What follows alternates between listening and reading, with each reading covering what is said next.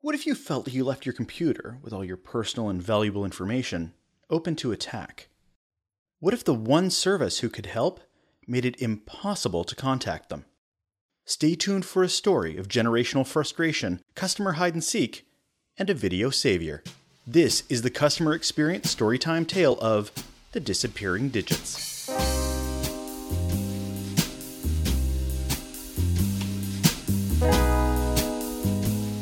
The Upsell presents CX Storytime, tales of building and breaking your customer relationships. I'm your host and storyteller, Russell Lolliker. What you're about to hear is a true story. A story that happens to you, a story that happens to me, a story that happens and we can learn from to build better relationships with our customers. Today, you're going to hear how a less than tech-savvy couple tried to keep their computer safe from harm, and the software as a service company that wasn't there when they needed them. We'll wrap it up by digging into the emotional impacts, the lessons we can take from this story, and the universal truth to live by. And so it begins. The machine sits on a cheap plywood desk at the end of the guest room.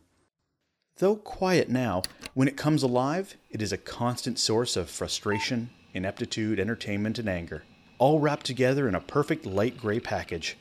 And on this day, it had been the author of a new emotion: fear. Paul and Lynn were a couple in their 60s, and over their lifetime they'd seen huge jumps in home technology. And electronics were certainly not something they shied away from, whether it was back in the day when they rented a top-loading VCR, or added an iPod-supported speaker to their sound system, or investing in the latest expensive tech for Paul's metal and woodwork in the garage. They always made sure they weren't too far behind the curve when adopting these new tools. Computers, however, were a totally different beast.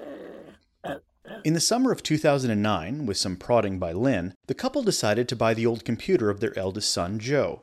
It was already quite old for a computer when they adopted it, but Joe understood how it works and they figured he could fix any problems they might come across.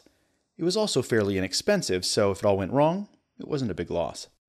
After a week or so of setting up their new desktop device, an alert came across the screen while Paul was checking his email. Your antivirus software expires in 1 week. Would you like to renew for the year? As this was a personal computer, Paul and Lynn were worried about viruses. Computer viruses. Because though they knew very little of computers, they knew a PC was more vulnerable to these weaknesses. Whether this concern had merit or was completely irrational was of little consequence to the owners of the new-to-you computer. It was a problem they understood. Kind of. They had a healthy device, and a virus would hurt it. But they would do something about it before that happened. Their son Joe had already installed a very well-known security product on the computer from when he had used it. But its license term was coming up. It needed to be renewed soon or it would turn off altogether. Paul and Lynn were adamant. They needed to renew this subscription immediately. There couldn't be any gaps in service. What if there was a window of time that a virus could get in? They certainly couldn't have that. Lynn ran and grabbed her credit card to begin renewing the service. Lynn diligently followed the steps to renew the subscription as they were laid out on the website. She entered the credit card information when she was prompted, replaced her son's name for that of hers, and chose the time frame of this next period of service, another year to continue using the product until it had to be renewed again. Though they would have loved a subscription service of Infinity Plus One, they weren't quite ready to commit long term. They still had so much learning to do and didn't want to be locked in. Once all the steps had been taken, Lynn pressed the button to submit the payment.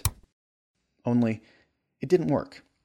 Or did it? Lynn was confused as it looked like it had processed but hadn't completed the transaction, and there was no email to confirm it either. Lynn had to know for sure. Her solution? Talk to a customer service agent. Someone at the security software company surely would have an answer. So she went to the contact page to get the information she needed. Only one problem. They didn't have a contact page. Home page? Yes. About page, product page, sure. Another sales page, okay. But then nothing. No email, no live chat, no phone number, no contact us, no digits whatsoever. They disappeared like they weren't even there.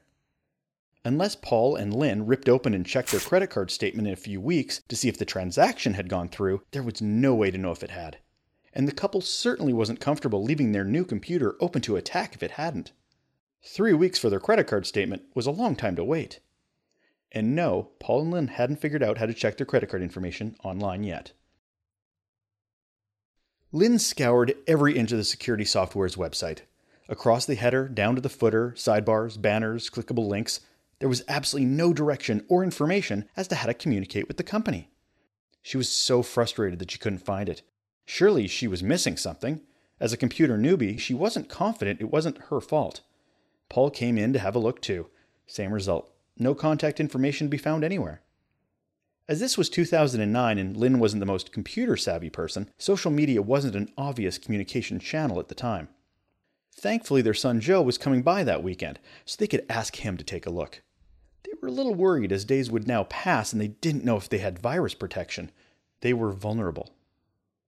Joe took a look at the website to look for the contact page, and he confirmed their feelings. The couple was relieved that they had been right, and not just two old people who couldn't figure it out. Those were Lynn's deflated words. So Joe got to work. He typed into Google, "how to contact this security company," hoping that either there was a page on the website he hadn't seen, or some directory or corporate page that could help. He found neither. However, he did find something rather shocking. Listed at the bottom of the Google search was a YouTube page, simply titled, "Trying to contact this security company?" Joe clicked on it. What he found surprised and frustrated him. Surprised by the form of the information he found, and frustrated that it had come to this. Sure enough, it was a video. It was of a young man, in his early 30s, walking onto the screen with a black background. He immediately launched into how frustrating it was to find the same contact information that Joe had been looking for. How he can't believe a company would make it so hard to contact them. And then, on the video, not in text on a website as one would expect, but rather recited on the video verbally, the company's customer support phone number. The YouTube host had been so frustrated at trying to find the digits, he had to share it with spite and exasperation, something that wouldn't translate well into typed words, but rather was conveyed better in a video.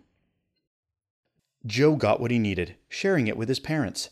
They immediately contacted the company to confirm whether they had protection against the hordes of viruses that obviously were waiting to rain down on their new computer. And the good news? Indeed, yes, their computer had been covered over this time with security protection. However, they were left saddened that they had to be on this journey at all in the first place. And that ends the tale of the disappearing digits.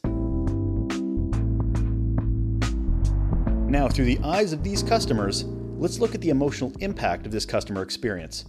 Paul and Lynn tried desperately to find the contact information on the website, and in failing to do so, it wasn't the company that they blamed. It was themselves. They felt stupid. As people who are not as familiar with websites or web navigation, they assumed it would be easy to find. And because it wasn't, it was something they felt they had not done, or not known how to do. They owned that failure rather than realizing it was the security company that had let them down. As well, the hard-to-find contact information made it seem like the company didn't want to hear from its customers. In a sense, hiding from them. This action actually inspired one of their customers to do a video emotionally expressing their frustration with the company. Something they could have done in a blog post or a tweet, but was instead turned into a platform for an exasperated customer who wanted to share his anger, his feelings. From this tale, what's the one thing your business can take away to better serve your customers? Make it easy to talk to you. First, let's look at your contact page. If your customers have questions, concerns, or comments to share, it should be exceptionally easy to do so. Whichever platform they prefer, whether it's social media, email, phone, whatever, the information should be a link click or less away. Be proud to talk to your customers. That's how you build a relationship with them. Second, social media. Have an active presence of social customer care. If your customer goes to your Twitter account and notices you either haven't tweeted in 2 years or sees that it's more about promoting yourself than answering customer questions, they're going to be really put off. Having active engagement on social media is not only great for your customers, it's great for new and potential customers seeing your history of helpfulness. The moral of the story? Be accountable and take responsibility. To show you stand by your service or product, be available for all the questions, all the complaints, and all the praise. Making that difficult only looks like you're hiding and don't believe in what you sell. And customers don't build relationships with companies they can't talk to. Thanks so much for listening. Really appreciate your feedback as I move forward on this podcast. I want to give out a special thank you to Mandy Leith, who is a listener and provided some unbelievably great feedback. She went out of her way recently to promote CX Storytime and then provided a very thoughtful, a very constructive stream of suggestions for the podcast that I'm still processing. They're really, really great ideas and tweaks that I could certainly look at, and I'm going to do so. So thank you so much, Mandy. You're the best. You are all the awesome. So if you have some feedback, suggestions, or kudos for the show, I like kudos too, but constructive feedback helps the show get better.